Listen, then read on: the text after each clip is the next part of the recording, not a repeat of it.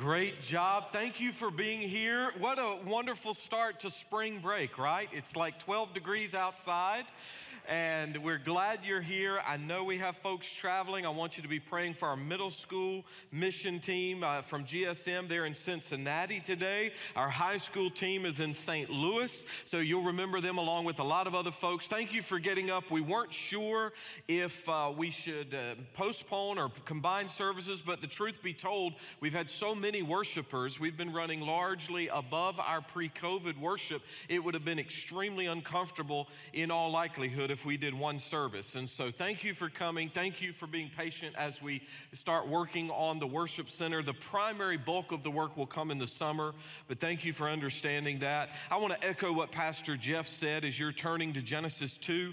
Genesis 2, I just want to echo, we want to continue to pray for our young Marine, Benji Bash. We've recognized Benji a few times in the last few years. He's a 2019 graduate of Grace Christian Academy. His father, Alex, serves on safety and security. His mother, Denise, sings in our choir. In fact, she was up there last week. If you watched our worship video, she was right in the frame behind Holly singing up here. And so we want to pray for the Bashes, as Benji had a very, very bad motorcycle wreck in eastern North Carolina this past week and has already undergone several surgeries. He's already received many pints of blood and has a long road of recovery, but the Lord spared his life and has a plan and a purpose for that young man. So continue to pray for the Bash family if you would. So all year long, we've been talking about Genesis fact or fiction. I'm gonna do a mini series on marriage this week and next. Then we're gonna take a break probably through Easter just to spend a little time in some other books, some New Testament writing and such. But we're talking about marriage. And as I've asked you a couple of times the last few months, this is one of those messages where it shouldn't be challenging, it should not be controversial, and yet it may be for some people.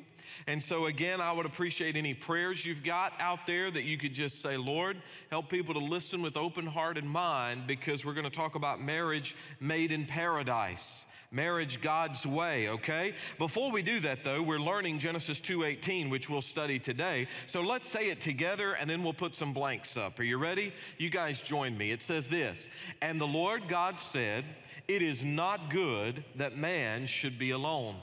I will make him a helper comparable to him. All right, good. Let's say it again. Ready? And the Lord God said, it is not good that a man should be alone. I will make him a helper comparable to him. Good, a helper that is suitable to the man. All right, so let me recall where we've been, if I may. We talked about being divinely designed. And in chapter 1, we talked about the actual origin of species. We continued that divinely designed concept and talked about the image of God, that we're made in the image of God.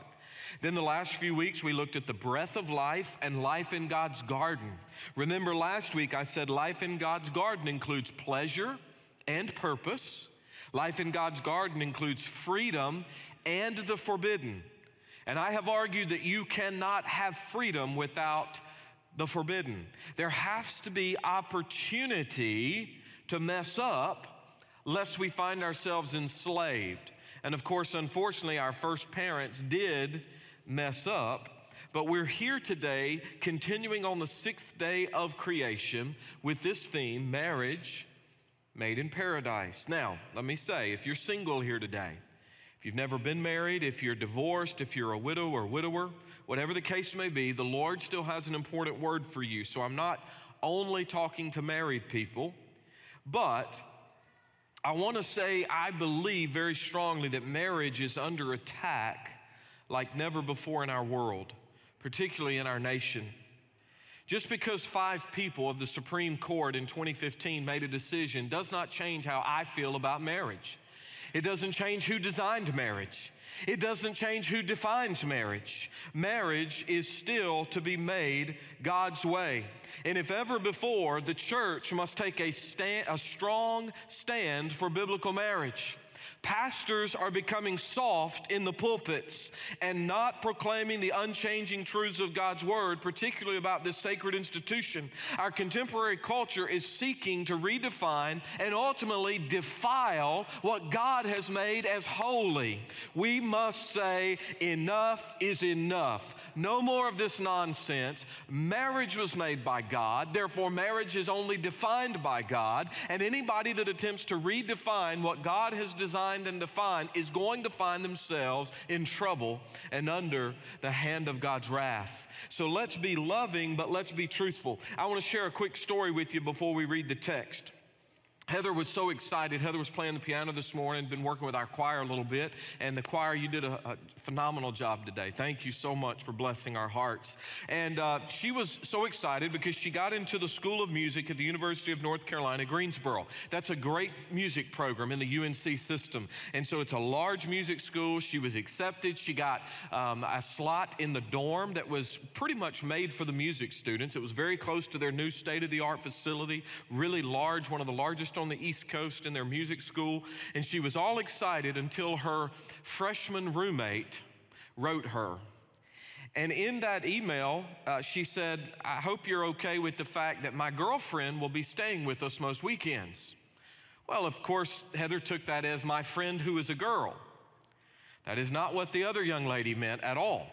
She'd been dating this girl for some time, and so she was basically saying to Heather, hey, look, another girl who's attracted to girls is going to be staying with us. Well, I have a problem with that, and let me tell you why I have a problem with that. That would be like saying there's a young man attracted to girls staying with my daughter in the same room, in these tiny little dorm rooms. So we called the university and we said, look, we're not comfortable with this, but we're not going to ask the other young lady to move. Can you find another slot for our daughter, another place? And they said, you'll have to put that in writing. So we did. We put it in writing. This is our belief. We are Christian folks, and we're not comfortable with this. No, any more so than if she said, my boyfriend, we're going to be coming to stay with us every weekend, and he'll be in my room. No, because they're in a romantic relationship. My daughter doesn't need to be sleeping right next to them in the next twin bed over. And so when we wrote them, they wrote us back, and basically this is what they said. There's nothing we can do for your daughter. We do not make changes based on, quote, exact quote, personality differences. Personality differences, huh?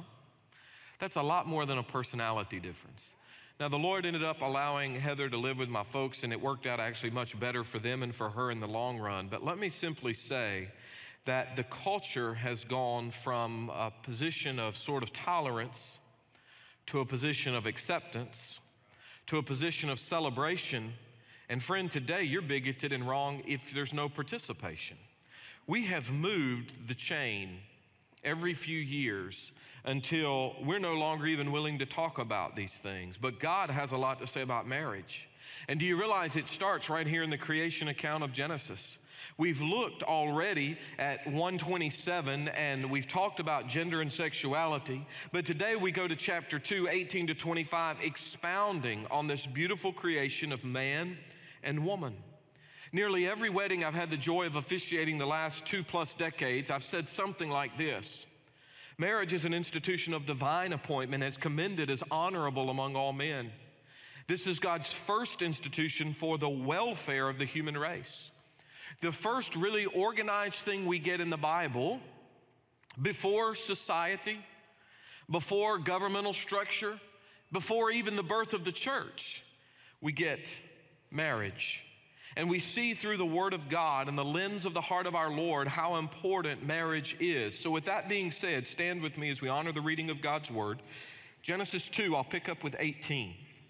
Remember, God's just told Adam, eat of all of these trees, but stay away from this one.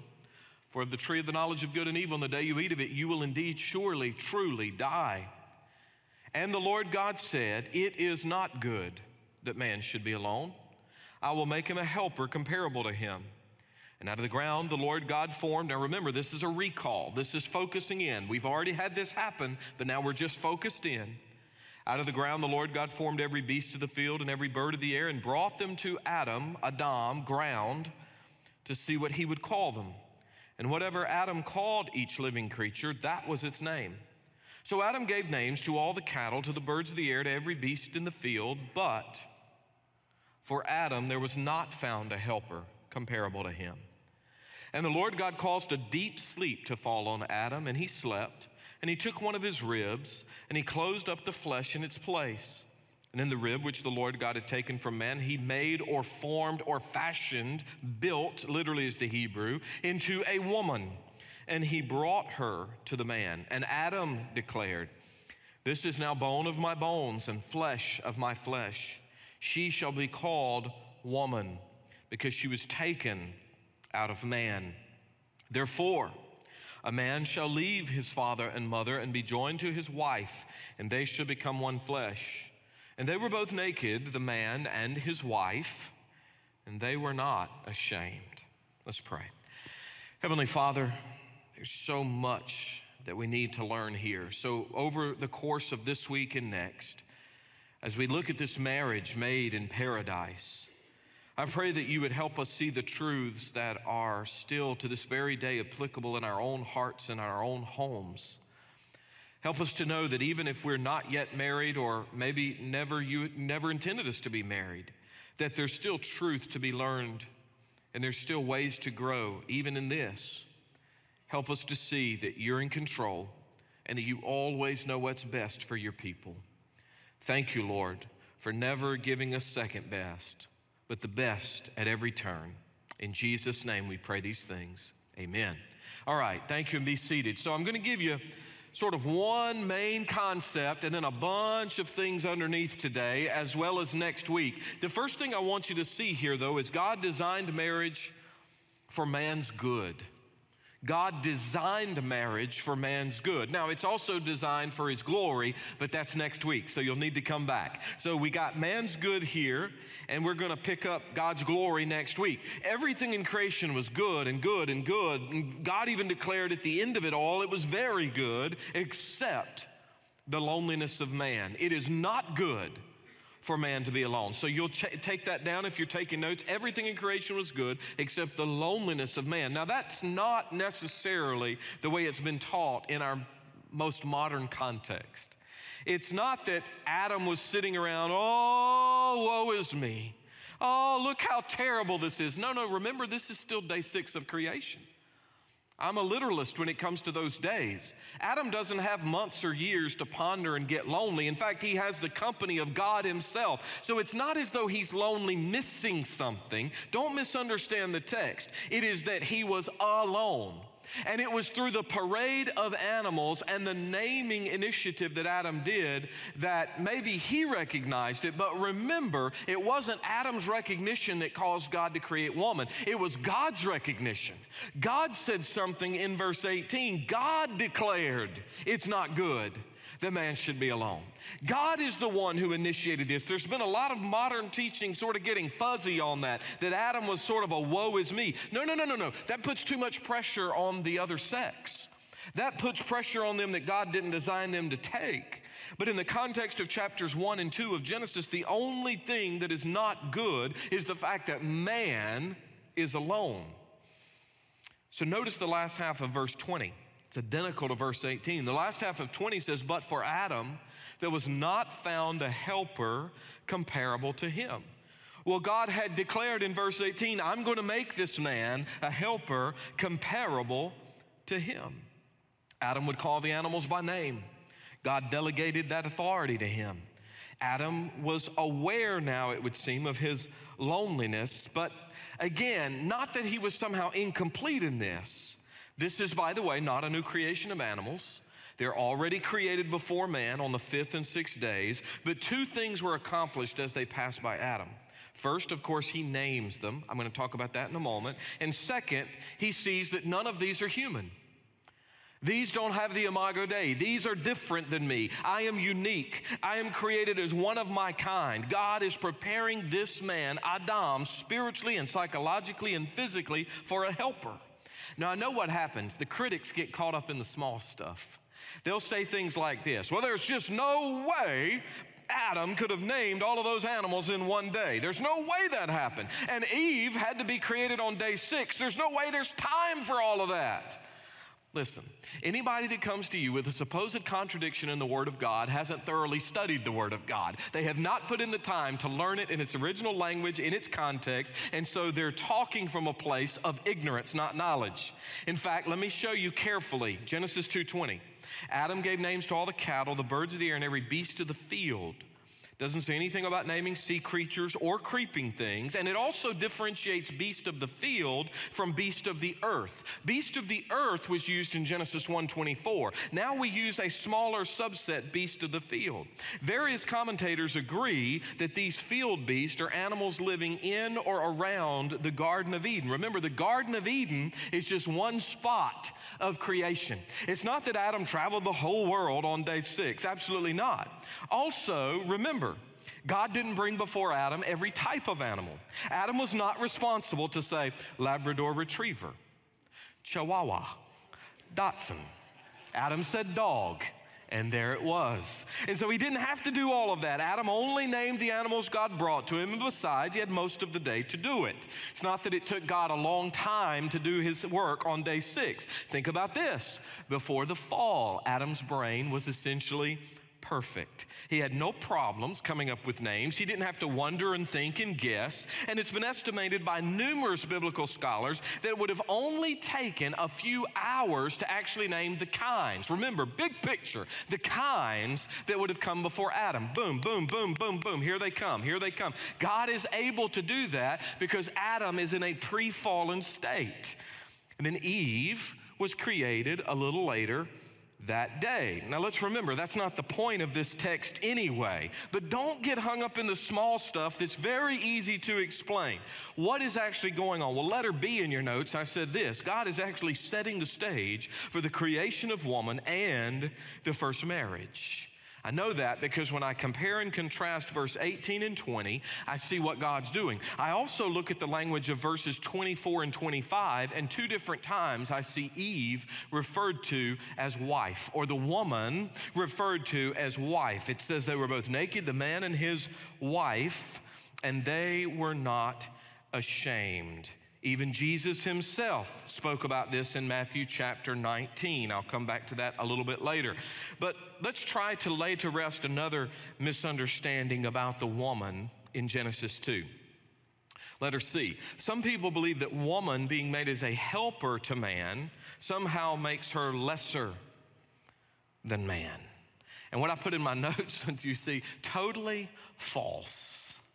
We got to get this notion out of our heads. The modern connotation of the Hebrew word azer or azir, helper, sometimes is considered less than. So you get a couple of guys coming out on a job and you have a problem. Do you want to talk to the helper or do you want to talk to the guy who's in charge? That's the way we hear it. That's the way we think of it. That is not the way the Bible uses the language. In fact, the word is positive and actually magnificent. Did you realize in the Bible, God himself is described as by the exact same word multiple times over? Help or helper is a word used of our Lord himself. I've put some notes down for you. Psalm 10, 28, 46, 54, 72, 86, 119, 121, and numerous other places. God is called our helper. This is not a degrading position. It is not a lesser than position. So I've said the Lord is our helper. Think about it like this: indispensable companion, absolutely necessary companion. The woman would supply what is lacking in man in design, in logic, and it would follow then logically that man would supply what she is lacking, though it's not stated here. So I've said it like this: the word helper describes function rather than worth. Sweet ladies, listen to me. Everywhere around the world, true biblical Christianity has been espoused. The value and honor of women has been elevated. When true biblical Christianity takes root, not sort of subsets of Christianity or wrong ideas of Christianity and patriarchal systems of Christianity, biblical Christianity. When biblical Christianity is taking root, The role and value of women has always been elevated. In fact, it shocked all of the Jewish religious people where Jesus put so much time and emphasis on women and on their role and their value and how Jesus would consistently elevate the women around him. They were the first at the tomb. They were some of the greatest early witnesses. And woman here, overarchingly, woman is to be a help to man, a spiritual partner to assist him in obeying the word of the Lord and being active in ministry, as man's partner in the divinely assigned process of procreation, the continuation of the human race, as man's friend to offer comfort and fellowship, as man's encouragement and inspiration. The woman is the perfect counterpart of the man, possessing neither inferiority nor superiority, but being equal in dignity and worth and personhood, but unique and different in function. Let me see if I can explain. Now, I've talked a little bit midweek. I have to go all the way over here for my illustration. I've talked a little bit midweek about egalitarianism versus complementarianism, and I'm thinking through how do I show you guys this and how do I explain this? And so we bought two pieces of equipment, and with the Real Spring coming one of these days, we'll get Real Spring here in East Tennessee. We're going to be using this stuff, right? And so we have a hard rake and we have a shovel. Now, the truth is these are made of essentially the very same things. Their value is basically the same if you go down the road to Lowe's or Home Depot and purchase them. They're basically the same. You have a wooden handle and you have this steel, this top part that you work with. Now, the truth is I can probably dig a hole with this if I work at it long and hard enough, and I can probably do some raking with this shovel, but that would be against their design. I could do it, it would not be as effective. God wants what's best for you. God doesn't want you living apart from your design. Now, we could hack parts and pieces of this up and we could modify it and change it, but it's never going to really be a shovel without the head of a shovel. And we could probably cut some slots in this, and I'm sure I could take some kind of grinder and kind of make it a quasi-rake, but it's never really meant to be a rake. Same value, same raw materials, designed differently. One for digging, one for raking. Which is better? Depends on what you're gonna do with it. But I need you to tell me about value. Pretty much the same. You see, men and women are created different. You don't believe me? Talk to my 2-year-old granddaughter. 2-year-olds know there's a difference in boys and girls. You say, no, that's cultural. No, that's nurture, not nature. Oh no, my friend, she can look at boys and girls and at 2 tell you there's a difference. What we've tried to do in this culture is deny basic biology. You don't even have to be a Bible-believing Christian to understand that 2 rakes or 2 shovels don't actually get the job done. You need a combination that God designed in a perfect way to come together. Yes, I know some of you immediately are going to try to make rules based on anomalies, but not every couple can have babies. And sometimes people have intersex issues and they have anomalous genitalia and all of these things. I realize that. But again, we're not making the rules based on the anomalies. God said this: you are made to complement one another. Egalitarians say, no, we're designed equal in value, worth, dignity, and role and function. Not true. Despite what Google will tell you today, men cannot breastfeed babies. I know you can Google it, and I know that they'll say to you, yes, of course men can get pregnant. Is anybody in this room really stupid enough to believe that? Can we just be honest?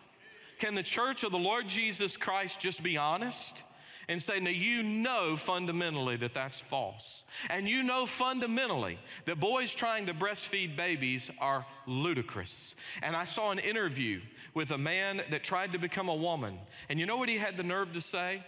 We're trying to get our child to latch on to me. A man, a biological man. But this little one is not getting much milk, so we're supplementing with formula. No, friend, you're not supplementing. That baby's not getting one drop of milk from you, sir. And you can change the name of someone or something, but just because you want to force me to call someone Caitlin, God has said they are Bruce.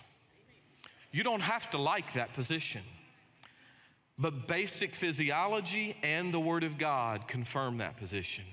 And God designed marriage to be between a man, a real biological man. Please stop misusing language and saying, you mean a man assigned at birth? I mean a man, and you know what I mean. And a woman, a male and a female. And listen, let's just try a little exercise. Let me ask you a question. Just name out the first thing you think of. What has 4 legs and you can sit on it? Okay, a horse, a chair, a table. What has 4 legs and you can sit on it? Similitude does not equal sameness. These items are similar, but they are not the same. Men and women are similar, made of the same stuff. We are not the same. There is a difference in function. There is a difference in role. And we are now playing linguistic games with one another to try to redefine what God has done. The truth is, God designed marriage for man's good. And when we try to mix categories, it's no longer God's best. Yes, of course, it can happen, but it's not God's best. Adam has just proven his intellect and ability to communicate. Man's created with complete intelligence, undefiled by sin at the time. Adam with a superior, untainted intelligence. But Adam still needed a helpmeet, a helper fittable, suitable to him. So what does God do? Look at 21:22. The Lord God caused a deep sleep to fall on Adam. He slept, he took one of his ribs. The Hebrew word there is literally from his side. He then closed up the flesh. He took from his side what the piece God had taken. Now, I'm perfectly okay saying that was a rib. I'm fine with that. The New King James translates it as such. It's perfectly okay to understand it. That may, in fact, be exactly what it was. But that's like sort of arguing that the fruit of the tree had to be an apple. Well, we don't know. But what we do know is that it's perfectly okay to say that Eve was taken from somewhere on the side of man. Again, not from his head to somehow show us superiority, not from his feet to somehow show us inferiority, but from his side, the place closest to his heart, to show compatibility, that there is a mental and physical and emotional and spiritual union here between Ish and Isha. Ish and Isha. Hebrew, man, and Isha, woman. See, they're related even in their language. We have that related even in English, in most languages around the world, by the way. Man and woman. And God brought her to the man, and God somewhere here performed the very first marriage. Somewhere God sanctified and blessed the first home and the first family. And what Jesus said in Matthew 19 is, what God therefore hath joined together, let no man put asunder. That old language simply means let no man separate. Now, did you hear that?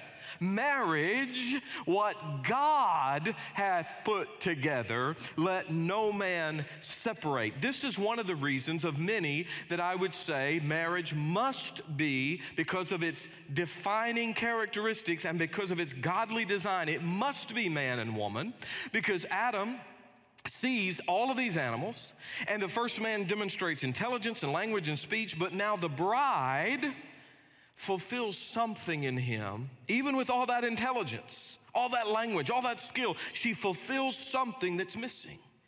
Ish. It's almost as though Ish, man, looks over. God had put him asleep. God had done that divine surgery.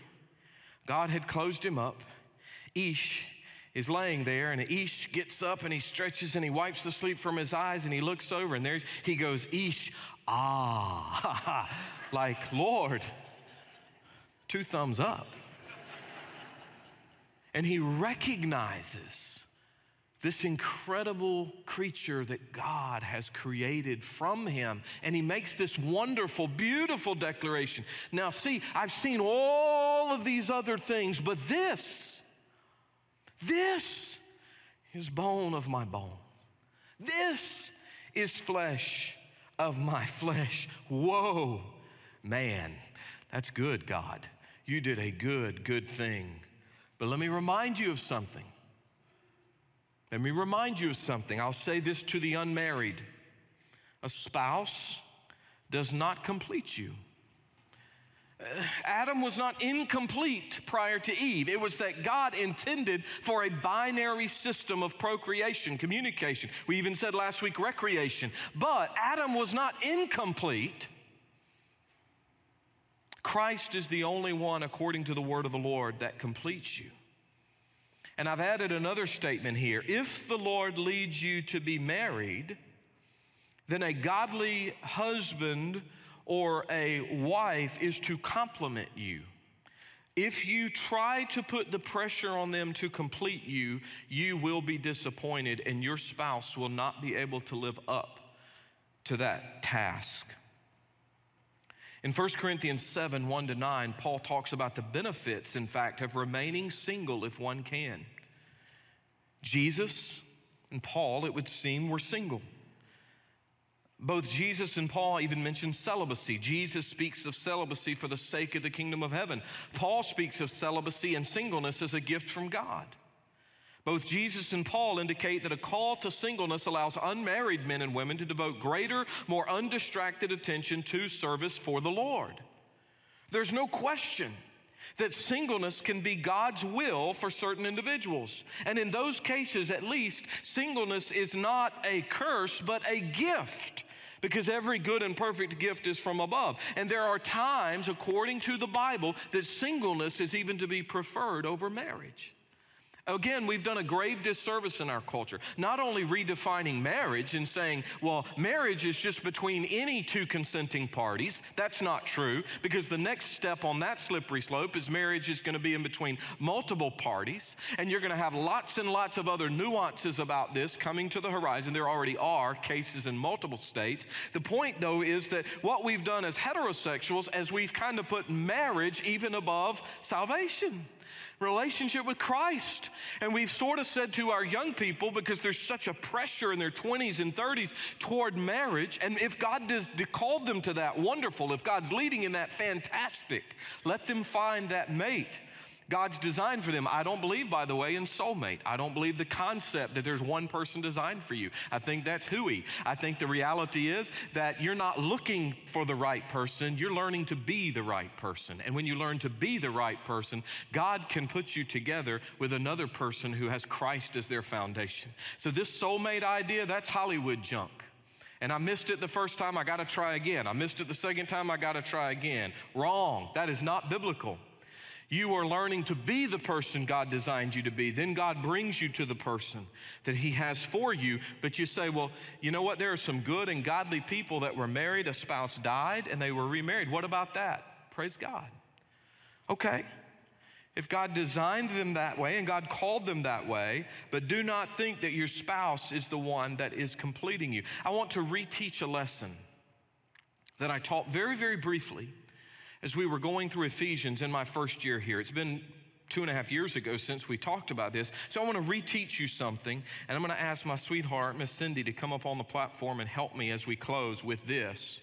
I want to give you some practical advice related to God's design for marriage, if I may. And we're going to use a couple of arrows to show this. And so here's what we do. Hon, we'll come up. I think... So what's taught about marriage so often, right? Let's come up a little further so these folks can see. What's taught so frequently is that marriage is give and take and compromise. Let's turn toward them. Yeah, you're better than Vanna. You're a lot prettier too. And so we teach kind of this idea that I'll give and she'll give and it's give and take. Big problem though. What if something happens to her? What if there's a horrible, horrible accident and she can't give to me anymore, and so all I'm doing is this, and I'm just giving and giving, and she's just incapacitated. There's just no way. See, I've lived through this. As a son, I've watched this. Or conversely, if she's just giving to me and there's nothing I can do, well, what do I say? What do we say when we stand before God and our witnesses? We say for better and for, in sickness and in hell. We make this declaration, these vows, till death do us part. So this obviously doesn't work, does it? There's no way this is going to work. And so we've got to quit this thinking that marriage is somehow this picture. It is not this picture. You are wrong if you see marriage as give and take 50-50. In fact, one of the best things you can do for your marriage is you, husbands, can seek to grow like the Lord. And the more I grow like the Lord, and the more my sweetheart grows like the Lord, and the closer we get to God, what begins to happen, church? We begin to get closer to one another. Do y'all see that? The closer we get to the Lord, the closer we get to one another. And then watch what happens. The closer I'm aiming to get to God and the closer she's aiming to get to God, I've now come to understand marriage is 100% me giving. It's not about what I can get. It's about what I can give for her joy, for her pleasure, for her contentment, for her spiritual growth, for her happiness. And I'm thinking about this in every way. I'm thinking about it physically, emotionally, spiritually, financially. I'm thinking about it in every concept of our marriage so that if something happens and she's no longer able to give, that's okay. It doesn't change anything. I'm still giving. It's 100%. And what does she do? She gives 100%. So that if something happens to me, do you understand? It's not 50-50. It's 100-100. Do y'all understand that? Say amen if you got it. All right, good. It's 100-100 because watch what God did. This is agape, by the way. This is the only way. Do y'all see that over there? This is the only way to understand agape. It's one-way love. It's from me to you. It has nothing to do with what comes from you to me. And you know how I know this is true? Because the gospel is the picture of marriage. Marriage is the picture of the gospel. You say, well, how do you explain the gospel? I explain it like this. For God so loved the world that he gave his only begotten son. And when I realize that I can only love because God first loved me and you and us, then you hold that one, sweetheart. Because God loved me first. Can everybody see that picture? Guess what? I can love her better. I can love her best. I know how to love her because God first loved me. And guess what? Works the same way this direction, doesn't it? God so loved us and gave us a picture. Husbands, as Christ loved the church and gave himself for her, so you too love your wives. Does everybody understand that? 100. I know it's hard for you to keep your hands off me that long, but I love you. Thank you.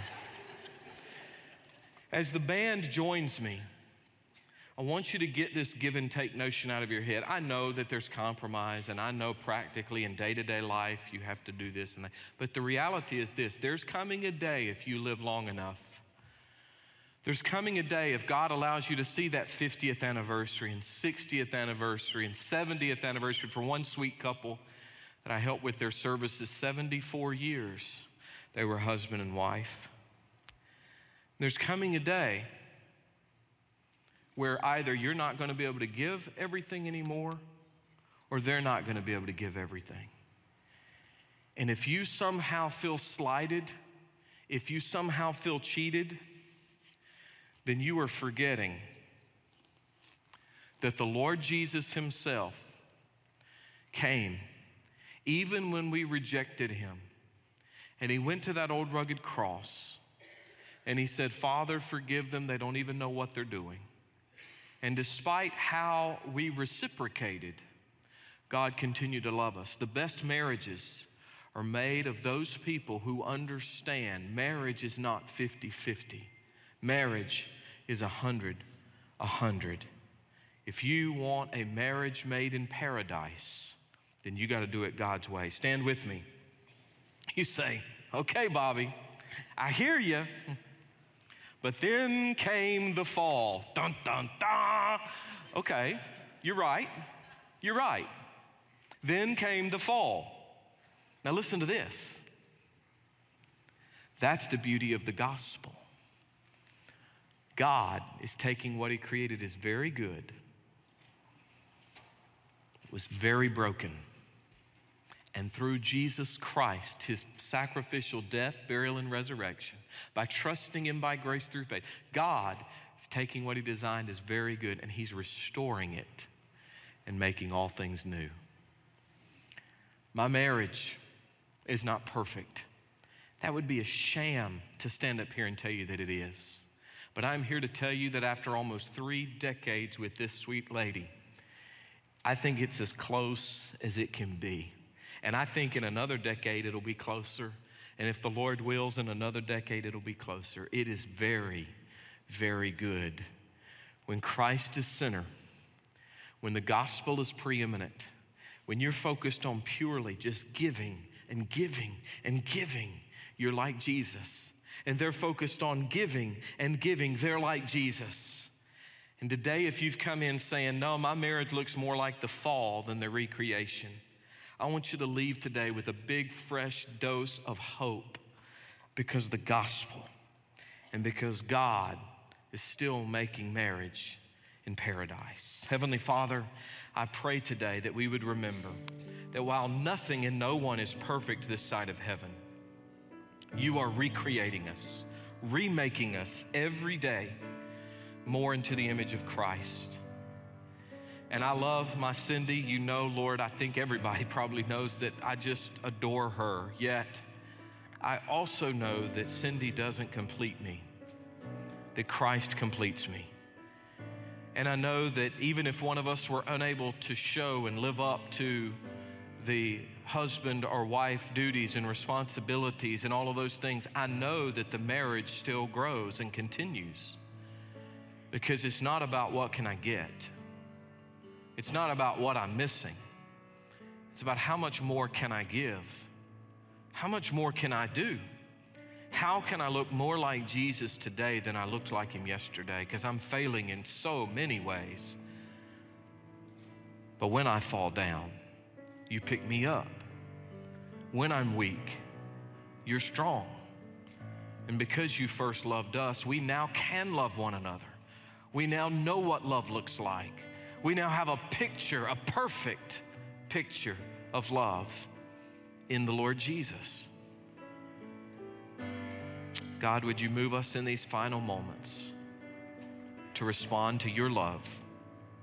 In Jesus' name, amen. So, a couple of things. If you know the Bashes, I'm going to ask you to step out. Wherever you are, step out and come pray for them. We also had a young lady at GCA in a very bad wreck this week. If you know that family, because they're not here at Grace, I'm not going to mention the name, but if you know them, you can pray for them as well.